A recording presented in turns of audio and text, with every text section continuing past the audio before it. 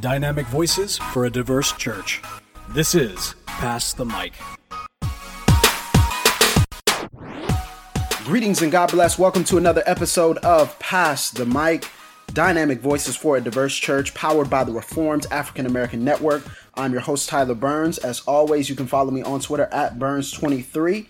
And I have with me the incomparable Jamar Tisby. Bishop Tisby, how you doing? I'm doing well, man. Trying to come up with a cool tagline like yours. Like, follow me on Twitter at Jamar Tisby. You have been warned. I don't know. Hey, man, follow at your own risk. Listen. I can't bite off of yours. I'm going to try to find something. Man, you can do that. Hey, look, that's not original. It's not original, y'all. But Jamar, how you doing today, brother? Oh, man. If for anybody who's a student out there, you're at the part of the semester where the newness has worn off and you're just starting to get into the grind of it, just the week in, week out grind. And it's tiring, man. I mean, we're only like a quarter of the way through, and I'm like, okay, when's the next break? But I gotta say, it's a blessing. I'm enjoying what I'm studying. History. I'm taking classes on Latin American history, urban history, U.S. history, and just some crazy good knowledge out there. So I can't complain, man.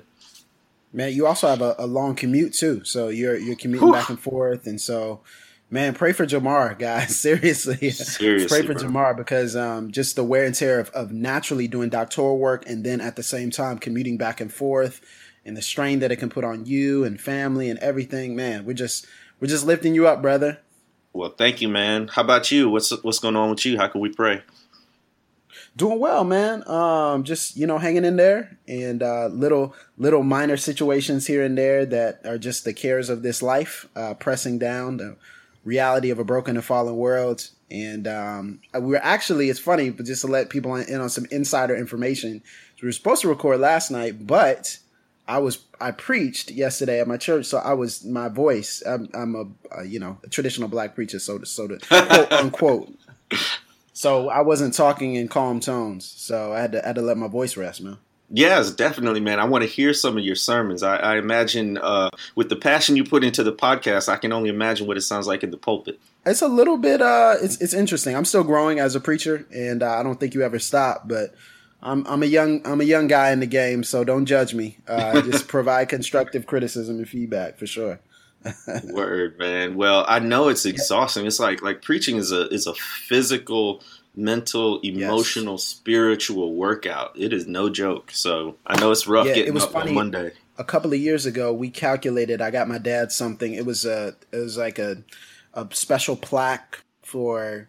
It was his birthday, or it was some sort of anniversary. I forget what it was, but it was on his birthday, and we calculated. It was funny. We were just sitting around. We calculated how many sermons he had preached since he started our church, which was 24 years ago. And so we were calculating, because at one point we were doing 3 Sunday morning services, and at one point we were doing 4 services on a Sunday. And so we were calculating all these sermons, and the thousands of sermons that he has preached, it just gives me more of a respect for those who have been in it for a while and have blazed the trail and path for some of us young guys, because I can't imagine the exhaustion that they feel on a daily, weekly basis to carry the burden and the weight of the pulpit, while at the same time pastoring the people, because preaching isn't all you do.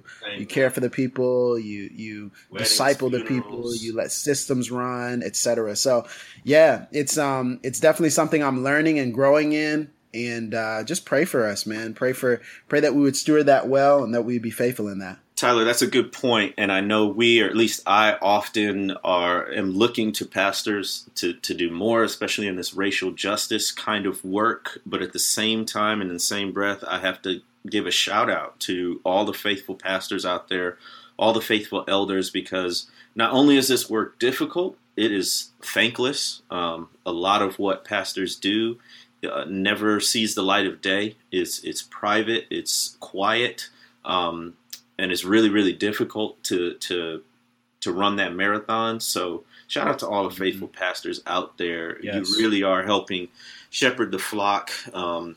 God is using you to build his church, and I hope you're encouraged this morning. That's all. Please, yes, please be encouraged. And It's funny when you preach, and I know you've probably had this with lectures and talks that you've given, but when you preach, when you deliver and communicate the gospel in whatever form, there's certain things that matter to you and certain things that don't matter to you. When people come up and say, like when people say, "Oh, that was good," you don't know what that means.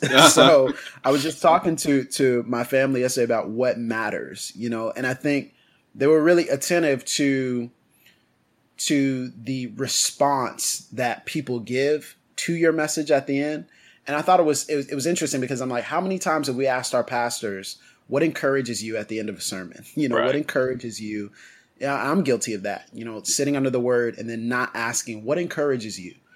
How can I uplift you once you've given, virtue has gone out of you? How can we uplift you at the end of it? So just something to think about for the people who are listening or the people who are pastors. We appreciate you, as Jamar was saying. Then those who are not pastors but are sitting under good teaching, find ways to encourage your pastor, find ways to lift him up, find ways to just show your concern for him, especially in this time, because this time is requiring us as ministers of the gospel to be ambidextrous, to know the times that we live in, yet at the same time be rooted in the timeless scripture. So keep that in mind as you're moving forward. Listen, we thank you guys so much. Speaking of pastors, for the feedback that you have given about Pastor Doug Logan's episode last week.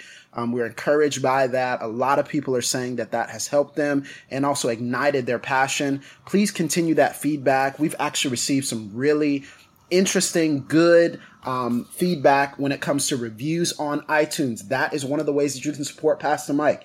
If you don't have money, if you don't have a social media account, you can subscribe to us on iTunes, and you can rate and review us. I just wanted to read one very quickly. It's the most recent one that we've received. It's from Ellie Cuthin, and she says, as a white female who has only lived in very segregated towns and cities, this podcast has started the process of expanding the community I learned theology in.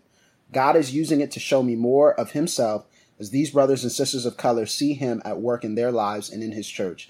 He has used his word in these podcast discussions to continue to teach, reprove, correct, and train me. Thank you for what you do. Thank you, Ellie, for letting us know and encouraging us. There are some others that we'll save for another time.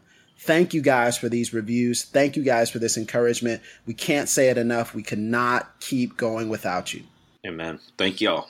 So unfortunately, this week has been yet another difficult, tense week for the course of our nation. It's funny, when we record these podcasts and then within a week, so much can shift in the national discourse and conversation. It's one of the difficulties of doing this on a weekly basis. Is it's hard to figure out what all to cover. There's so many things we could cover. We could really have a podcast every other day or every day. And, who knows? Maybe that's in the future, Jamar. I don't know. But I keep saying we need a radio show. So anybody out there who's willing to host a daily, multiple times a week radio show, Tyler and I will find a way to make it work. Yeah, we're very open to that. We're very open to that, of course. But soberingly, we had a situation that came out from Tulsa, Oklahoma, with a man named Terence Crutcher, who was shot and killed by Officer Betty Shelby on September 16th, which was last Saturday. And then the video was subsequently released a couple of days later, showing him with his hands up, unarmed, and showing him being tased and shot as well. And then a couple of days later, while we were reeling from the Terence Crutcher incident and seeing that video become viral, unfortunately, in Charlotte, North Carolina, we had another incident with a man named Keith Lamont Scott, where the family alleges that he had a book and the police say that he had a gun and drugs. And subsequently, in an encounter with police, he was shot and killed. The officer involved there, his name is Brentley Vinson. And interestingly enough, he was a fellow Liberty student. At the same time I was there, I don't think we met or that I knew him, but I know he did play on the football team. So these incidents have gripped us, and again, they have led to a lot of outrage and social media reaction. Jamar, when you saw these, just briefly, because there's really not too much we can say out of what we already just said and what we already know. What were your thoughts? What was your reaction? It's still painful, and maybe that is part of what's somberly surprising Unfortunately, even just in the past 2 years, we've had so many such incidents that you do risk desensitization. You risk cheapening the lives of these men and women because it's on social media and the news and it becomes a talking point. But I hope I never get used to it. I hope I never get desensitized. I hope it never becomes commonplace for me, or it doesn't stir emotions from frustration to sadness or anything else. So I felt all those things, and I felt distinctly alone in a sense, detached, because while it was going on, I longed for incarnational, embodied community with folks, and just with different things happening, the week in, week out busyness of it all, I couldn't do that. And then they were back to back to back. You had Tyree King and Terence Crutcher and Keith Lamont Scott. King. Cannot forget to mention him. So it was just blow after blow after blow without any chance to sort of recharge. And it's exhausting. You know what I wanted most of all? I wanted a day off from my regular duties, like a mental health day, seriously, which I've taken once before earlier this year. But, I mean, seriously, these things affect individuals so much that we ought to feel emboldened to take time we need to really heal emotionally and mentally. Right. Yeah, and I think it leads to this sense of, because of how it's seemingly ordinary both of those situations were prior to police interaction, it just seems to lend itself to a sense of despair or dread or fear that, hey, if I get my car breaks down, or if I get a flat tire, you know what I'm saying? So it's just all these things that naturally play in. And I think the normalcy is what makes it so harrowing, is that there were normal encounters. Yeah. And a lot of times these things don't always happen with the presence of criminal activity, or explicitly or implicitly, but that they just happen due to misunderstanding and fear and the escalation of a situation. So in that, I think you're so right in preserving mental health. Now let's transition, because you talked about this in a tweet, and it was actually a string of tweets where you gave your 13-part theses, the 13 theses of Jemar Tisby, as we talked about earlier. He said it's better than 95, but the truth is maybe we need 95. But on Twitter, I think 13 is about as long as you can go. But you talked about how this is no longer just a civil rights moment, but you truly believe it's a civil rights movement now. Can you talk a little bit more about that distinction? When did it become a movement versus just becoming a moment? There are a couple ways I can talk about that. One is, for me personally, I've been pondering that question for several years now. First, really in the context of the Black and Reformed movement. I'd say since about 2006 or so, coinciding with a new wave of Christian hip hop, that traditional Reformed teachings in their sort of codified written form have become popularized within a small segment of the African American community. And so, as I gathered with other like-minded Reformed Black folks, there was always this conversation: are we in the midst of a movement? Is this going to spread? How big is this going to be? So that was when I first started thinking about the question. But then, in terms of civil rights and racial justice, I really started to have that question, I would say, about 2012 with the death of Trayvon Martin, which that in our era of social media, I think, had a different impact than many similar incidents that have been constantly occurring. So that's the other level that you can talk about this, is in terms of the racial justice movement. And people talk about in historian circles the long civil rights movement. And it's the idea that, you can't just look at like a period from, say, 1955 to 1964 or 68 and call that the civil rights movement. The reality is, ever since Africans were brought here as enslaved persons, there has been a civil rights movement, a movement for justice and freedom and liberty. Yes. However, I would say that there are certain moments in our nation's history where it's become a sustained, there's been sustained attention and action in a very public way. And for me, I don't think there's a particular line you can draw. Okay, incident number 15, we are now in a movement.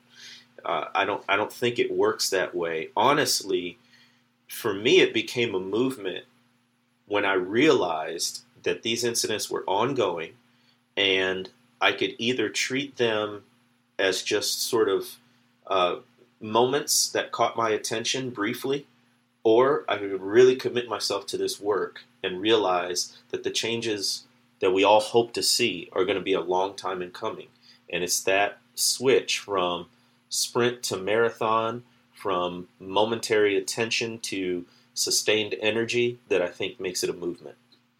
Right. And I think, even in one of your tweets, you specifically said in number 3 of this string and series, but the marathon, not a sprint nature of justice means that our typical tropes about racial reconciliation and unity have been exhausted. And I thought that was such a great point for moving forward. We need authenticity with who we engage with and how we engage with them.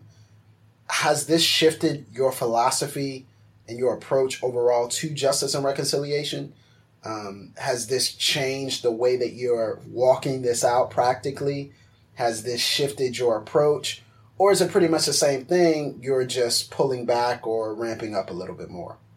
I'd say there's definitely some changes that this civil rights, 21st century civil rights movement has brought with me. One, I think Christian folks have certain talking points when it comes to race. I think we can point to particular verses in the Bible that would support the idea that all people are created equal, worthy of dignity, the church should be integrated. I think we have those talking points. And that's what I mean about typical tropes. I don't think those are tropes because they're biblical, but they become tropes when that's all that we refer to when it comes to racial justice. Right. And what I've seen is that there are lots of people who I trust theologically who really don't get beyond those initial statements. And for me, it's moving beyond the point of just saying in principle and in theory what should be or what could be, but actually discerning critically ways to get involved practically that will bring about the reconciliation and the justice that we hope for. How about for you? Is it? Well, absolutely. I think the expansion of the conversation surrounding, racial reconciliation has motivated me and pushed me in a different direction than I was, pre-Ferguson or post-Ferguson. Yep. And I think post-Ferguson, what we've understood, we've all kind of latched on to this typical idea that love is, that which will bring us together. Love is the thing that we need. And I think that's always been intrinsic to the reconciliation conversation. But what hasn't been intrinsic to that conversation is justice. And so when we're talking about justice, you even said in your tweets, it is at this point when we recognize this fight isn't going to end anytime soon, that our real beliefs about racial justice emerge. Now, that's a different situation. Everyone would say we should love our neighbor, but how we love our neighbor is the implication now. How we love our neighbor is the focus. Yes. And loving our neighbor includes just treatment, includes equity. It includes us treating our neighbor with the same sense of dignity and worth that we treat other people with, or we would want ourselves to be treated with. And so the justice push has really been the fault line for me. When we talk about racial issues, people don't object automatically. But when you talk about racial justice, people strongly object because that implies something. That implies, what they believe or what I think they perceive is their own racial oppression, or their own oppression. If I give you dignity, that means I take away dignity from myself. which is the fault in this conversation, which is the problem in this conversation. But definitely my approach has shifted now from more of a individual convincing in reconciliation to a corporate justice push. How do we mobilize concerned Christians who care about the totality of the scriptures, the holistic message of the gospel, and what God has placed emphasis on in the dignity of man? How do we mobilize Christians to push for justice on a mass scale or a micro scale in their own communities? I think that's been more of my push now, and these situations have only just moved me more thoroughly towards that. Yeah, man, I'm glad you mentioned that. Okay, so here's what it is for me.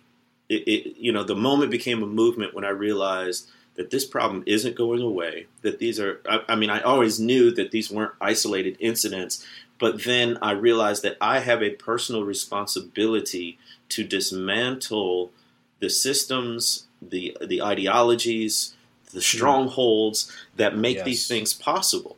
And that goes on all levels, right? That's ecclesiastical. That's my own personal holiness and piety. That's also systemic and structural and public.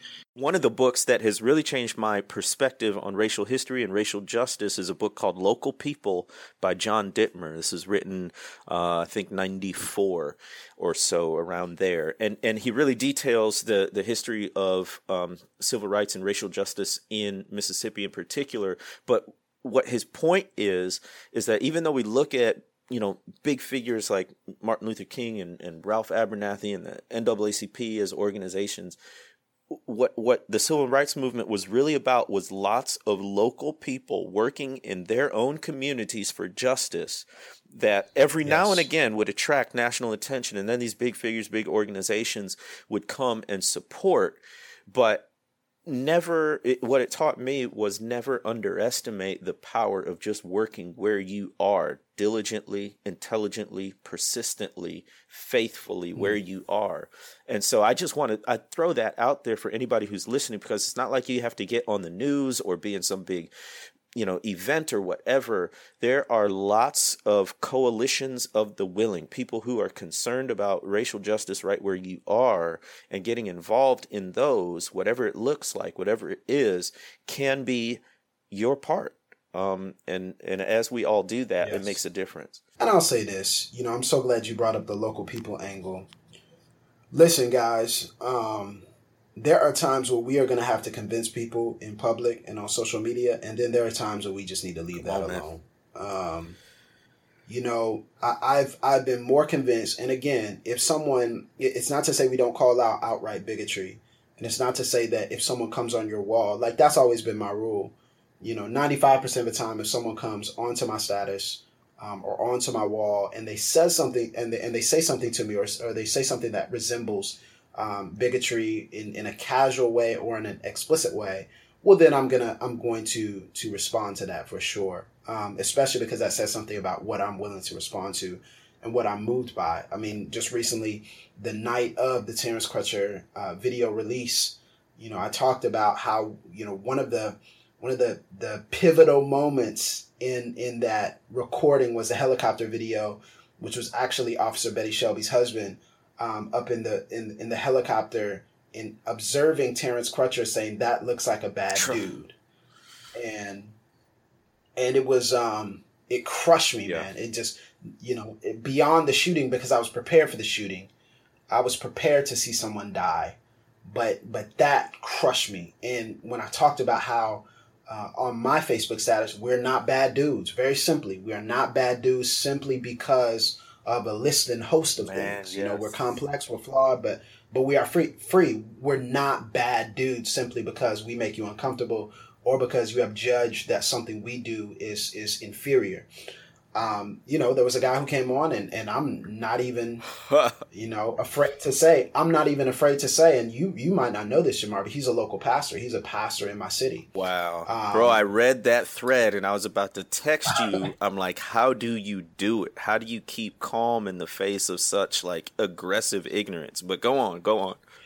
Well, it's interesting. For those of you who don't know, you can obviously just go to my status and you can find it. For whatever reason, even after he apologized for what I'm about to say, the comments were left up. So I don't know. For me, I would just want to take all those comments down if I said what I'm about to say. But he compared young black men.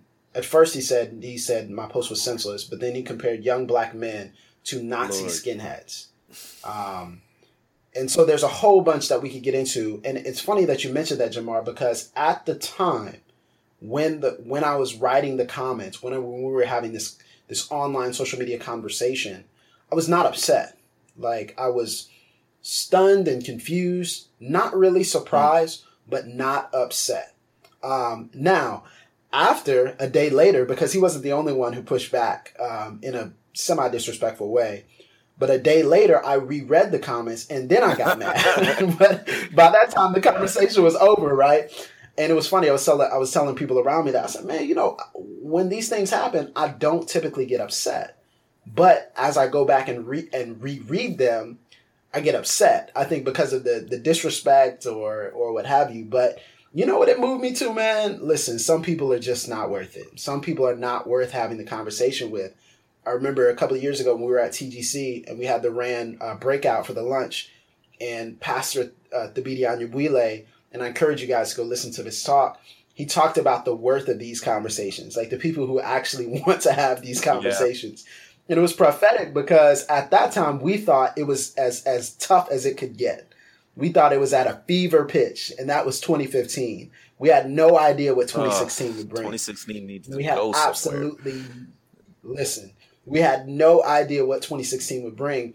And I think it moved me to this idea and this mentality that, yes, sometimes you will have to stand up to people. And then there are other times where there are going to be people who say racist things or bigoted things on your timeline. And you pray for them, but you expend energy with the people who are willing to listen and with the influence that you can directly have. Like, there are some people on my timeline who are in Kansas or in Montana or in New York or wherever, and we will never be able to have a face-to-face conversation. We will never be able to build past one thread argument.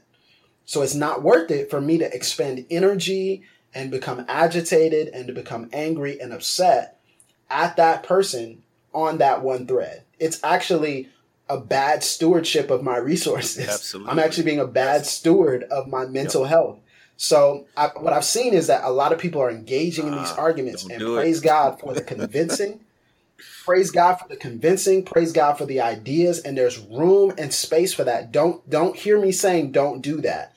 What I am saying is, as a movement, if we're going to last beyond 2 years, that's a 2-year strategy. If we're going to last 10, 15 years, we may need to pull back from trying to convince people because they've revealed who they are. If people are not going to call something evil when they see an unarmed man killed by police and that situation escalated, it's nothing I'm going to say that's going to convince you that you are wrong in that area. It's going to take a work of the Holy Spirit. So anyway, I was just thinking about that, man. And I'm glad you brought up this marathon idea because I feel like we, and myself included, I'm definitely chief center number one in this area.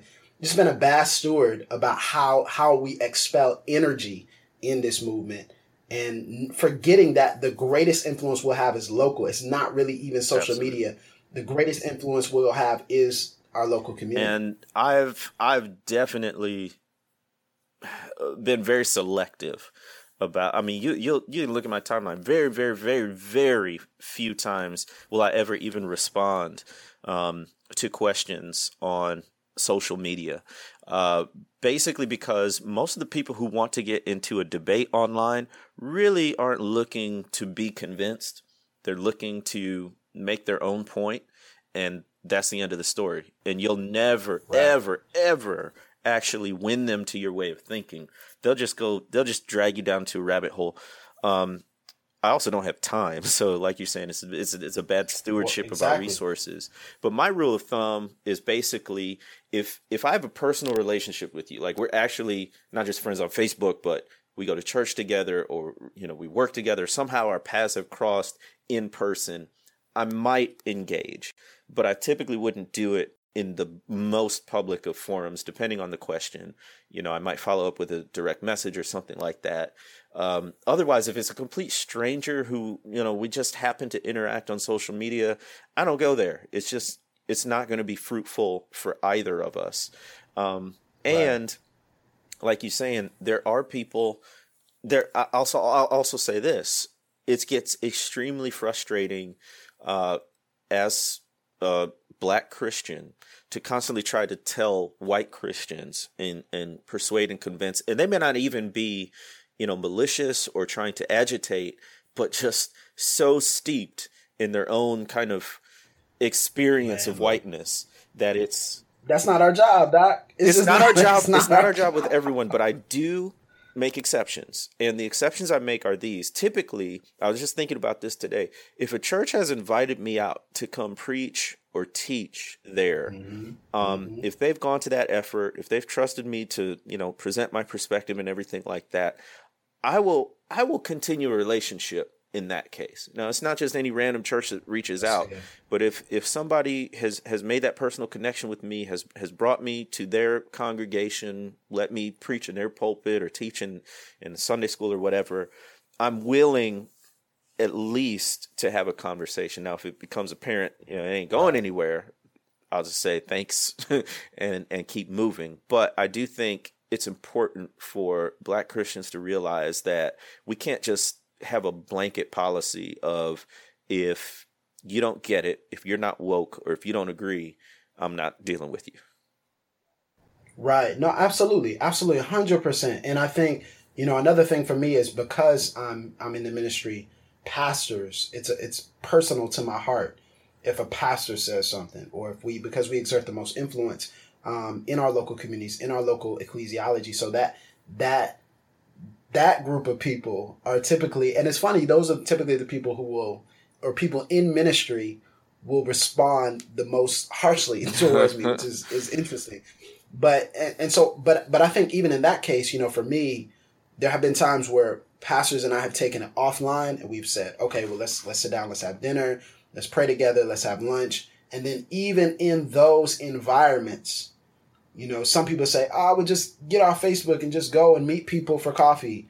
If you don't think that you're still going to get addressed, or somebody's still going to get confront you with bigoted thoughts, trust me when I say the craziest stuff I've had said to me in person was from pastors. Oof. So even the people in there, I had to gauge, okay, well, do I want to keep meeting with this person? Or does this person is not really concerned with progressing in this conversation? Like, are they actually concerned about this? Or is it a situation where they just want to check me and correct me? Sometimes we'll keep going, and then other times, because again, here's the thing. A lot of people address, and I'm getting very honest here, but I think you guys can handle it. But a lot of people address their Black brothers and sisters from a place of equality or inferiority, but never superiority. So what they'll say is, I love my Black brothers and sisters. I love the Black brothers and sisters in my church. I love the Black men that I mentor, Black women that I mentor. But can you learn something from us? Like, can we teach you in any way?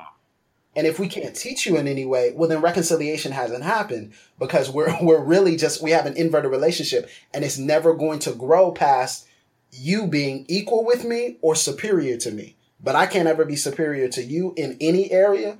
Well, then, here we go. And it's not about the superiority. Right. It's about the shared perspective of true reconciliation, which is that we are brothers and sisters, and we can all learn something from each other.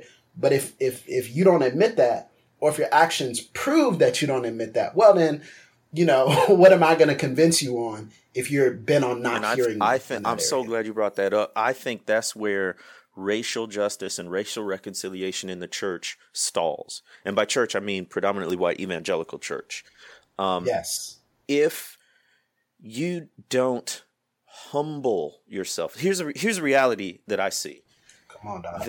That theologically, minorities, and in particular in terms of racial issues, African Americans have much more theological firepower to deal with our present moment, because we have been dealing with this moment for hundreds of years. If predominantly white churches don't recognize that and can't take a posture of listening and learning and not just, oh, I'll hear you politely, but actually making changes, treating the people who are saying these things as equals, as teachers, then we'll never see the kind of progress that we hope to see in the church. And to be specific, right? Like there are a million ways to be specific. And we can have pastors on here, and Tyler, I'm sure you can speak into this as a pastor in the church, but we can't keep having these kind of dialogues. And boy, there's another thing. Remind me to talk about these dialogues. Please talk about dialogue. Talk about that word. We can't keep having these dialogues and then saying, nodding our heads and saying, well, that was a nice perspective, and going back to doing business as usual. And I think a lot of that is a result of fear. Pastors in predominantly white churches have congregation members who they know will make a stink if they take a strong stand for racial reconciliation and racial justice.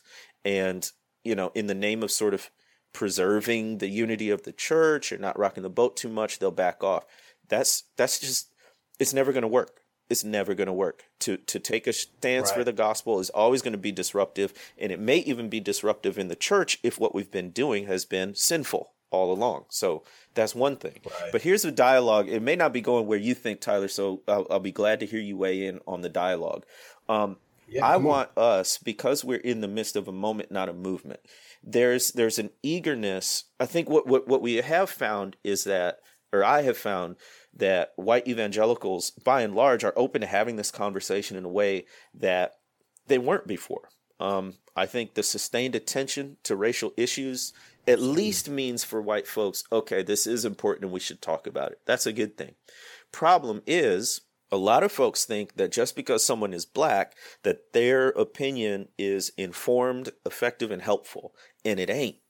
Oh man! Now, there's a lot of black folks who can give you those kind of superficial statements about racial equality and whatnot that we were talking about earlier in the podcast, but there aren't as many. There's still enough. You can find them, so there's no excuse. But there aren't as many who have actually done research, who have been critical about this issue, who can come with good things to say. Yes. And I just want to caution folks, black folks and white folks, but definitely white folks, pastors, church leaders, whomever, if you're trying to get a panel together or something, don't just get somebody because they're in a particular office and they're black, or just because they're black. Man, I'm telling you, black folks, black Christians are doing a lot of harm to the racial justice movement because they think that just because they've experienced America as a black person, that qualifies them to talk on any and every racial issue. It doesn't. It doesn't. Man, Jamar. Wow.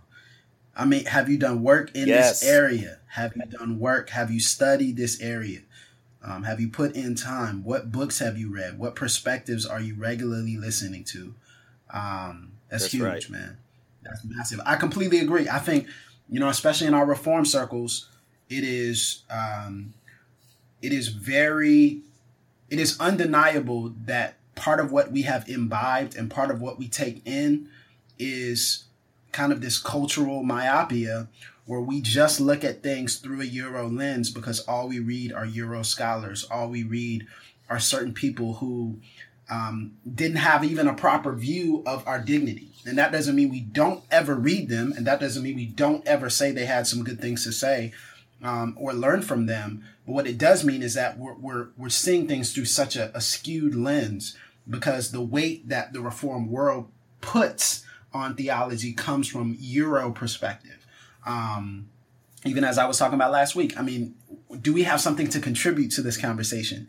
And I think when you see black people not contributing to these conversations, it's easy for us, even as black reformed people or non-reformed people, because it exists in those circles as well. It's very easy for us to have a skewed view of culture, a skewed view of what is gospel and what is social gospel and what is not gospel. And so all those things play into not just, hey, I'm black and so I can say something about this. It also plays into the fact that I have to do study. Yes. I have to do work.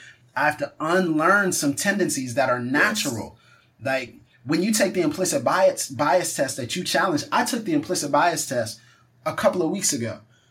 the Harvard implicit bias test. I took the implicit bias test, and they said I had an implicit bias against African Americans. I'm telling you. I'm sitting back like, what do you mean? Like, I do justice work. What are you talking about?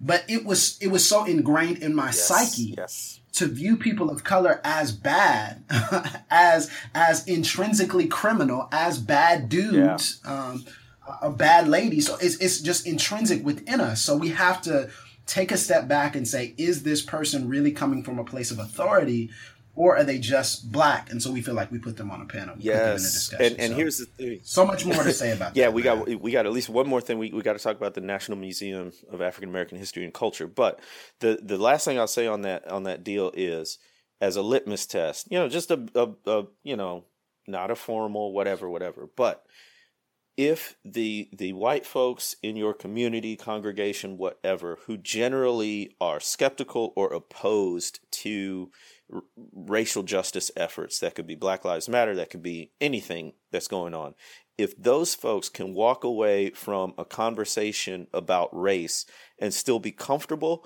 you probably need to go back and review the content and the panelists. My point in saying that is, if the people who are comfortable not doing much, or maybe they just leave it as lip service, if they can still walk away feeling that, we haven't challenged them. And I see that happening in writing. I see that happening in racial reconciliation dialogues. I see that happening with sermons. If we haven't challenged the very people who need to be challenged the most, then we shouldn't be patting ourselves on the back for having mentioned the word race or reconciliation or whatever. So, yeah. That's good, Jamar. Man, a lot more to say about that. Man, we need to have somebody on to talk about that. We need to have somebody on to kind of break down this tendency, even in our small circle, our micro circle, to elevate and to fail to do history work. The last thing I'll say before we move on to talk about the National Museum, please register to vote, guys. Voting deadlines are coming up. The election is November 7th or November 8th, I believe, the first Tuesday in November. Please register to vote. I saw somebody come up with a deadline on my timeline for us locally. Please register to vote. This is very important. It's more than just Trump versus Hillary. There are a lot of elections and races that will dictate some of the things that are put forward from a justice platform. Educate yourself and register to vote if you are able. Yeah, that's a whole other podcast, because some people don't want to vote. So anyway, listen, guys. Anyway, please vote. Please just do that. Do that for me. Okay, so something great happened before we close out the podcast. The National Museum of African American History and Culture. Its grand opening happened last week, and a lot of people. What's funny is I've actually been dodging pictures and video of this because I kind of want to go in a little surprised. But what I have heard is that there's 6 levels. There's levels to this. There's 37,000 objects of history, of African American history from our perspective. It's cost over $500 million to build. And so the ceremony for the grand opening was filled with a lot of notable names: John Lewis, former President George W. Bush, and then also our current president, President Obama. And man, I don't know. I think it was appropriately timed. I know they had been talking about this date for a while, so they couldn't have known what would have happened in our culture. But man, what a special museum! What a special just inspiration for us as Black Americans to be able to have something from our perspective. And I know there's probably things about it that are imperfect. There are probably things about it that we would change. But regardless of that, the presence of that with 37,000 objects of history, from Harriet Tubman all the way up to President Obama, how encouraging is that, man? It lifted my spirits and it encouraged me when I heard about it, and when I heard about the stories of people who had walked in and seen some things that they had donated, or that seen some things that belong to them, their contributions to Black history. And so I'm looking forward to going, man. I'm telling you, there were a couple of people who we know, Thabiti, Anyabwile, Ekemini Uwan, and a few others who were actually at the opening. And I basically said, I can't talk to you anymore. I'm too jealous. Exactly. Listen, we not woke enough. Y'all hear me? We not woke enough. Man, that was... But the BB and the Kennedy, that was woke. cruel. That was cruel. They didn't even invite a brother, give me some tickets, anything. But yeah, it's illustrative, I think, of the paradox that is America. At the same time that we have back to back killings of African Americans through law enforcement, and while we're weeping and grieving and frustrated over the repeated incidents of this nature, we also have the nation's first Black president giving a speech about the National Museum of African American History and Culture, which is on the mall. Man. They didn't put this off the block somewhere. And as a historian, a history guy, I love it because history is prologue. It's not that history repeats itself. There's all kinds of contingencies that make the situation we're now different from even similar situations in the past. However, it is context. And as Bible people, we definitely understand the importance of context, because we don't want nobody ripping Bible verses out of context. In the similar manner, we don't want anyone ripping events or individuals or anything that's happening right now out of their historical context. So hopefully this museum helps us to view that context a little more easily and poignantly. So I cannot wait to get there. Anybody who can help me get there, let me know. I'll come cook for you. I'll man, preach, we'll do whatever. We'll do whatever, man. Yeah, it's funny. I think my wife and I are planning to go in November. So okay, we're gonna, but it's gonna be. It's weird. Like some things have to just fall right because we're gonna be on a trip, and so we're like, hey, how can we? We're kind of in close proximity to that, so let's try to stay over, buy a one-way ticket back. It's just a whole bunch of things that have to go right, and then we have to get the tickets because, as you know, the advanced time passes are sold out till I think January. So they offer a limited number of in-person timed passes that you can get as soon as it opens in the morning. So we're gonna probably have to wait outside for a while. All right.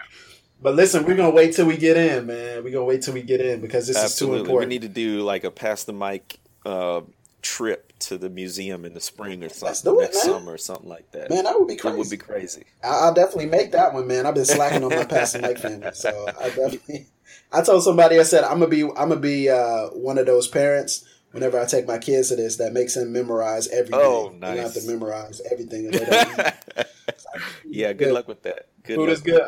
Okay, That's good, man.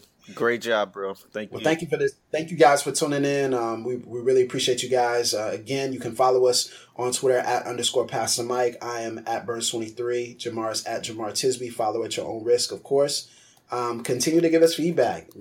Rate, review us on iTunes. You can also subscribe to us on Satchel, the Satchel app, which is the only way I listen to podcasts. So it's the only way you should listen to podcasts as well. Our very own producer, Bo York, he is the one who started that. So it's a great app, high functionality, and we really appreciate you guys for downloading that. You can also follow us, Rand Network. @Rand Network is our Twitter handle, randnetwork.org. Amazing articles are coming out. We don't have time to go through all the articles. Amazing pieces of work are coming out. If you have a writing gift, if you have some sort of writing talent, something to say, submit to Rand Network. We need more perspectives. We need more people. Shout out to the staff that is doing just a great job of pushing those conversations forward. And again, guys, we earnestly desire your feedback.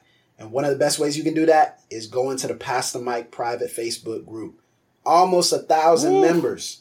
We close. I checked today. Almost 1,000 members in a very short period of time.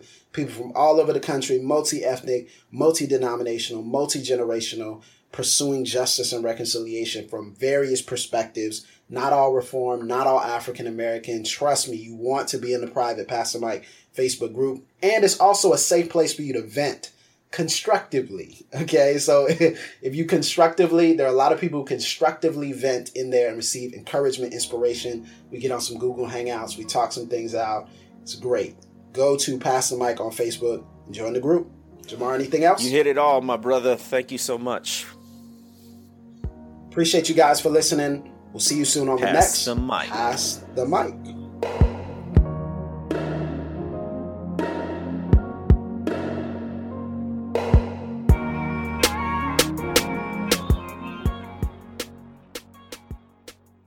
You've been listening to Pass the Mic, a Podastery production. To find out more about this and other shows, visit podastery.com. That's PODASTERY.com.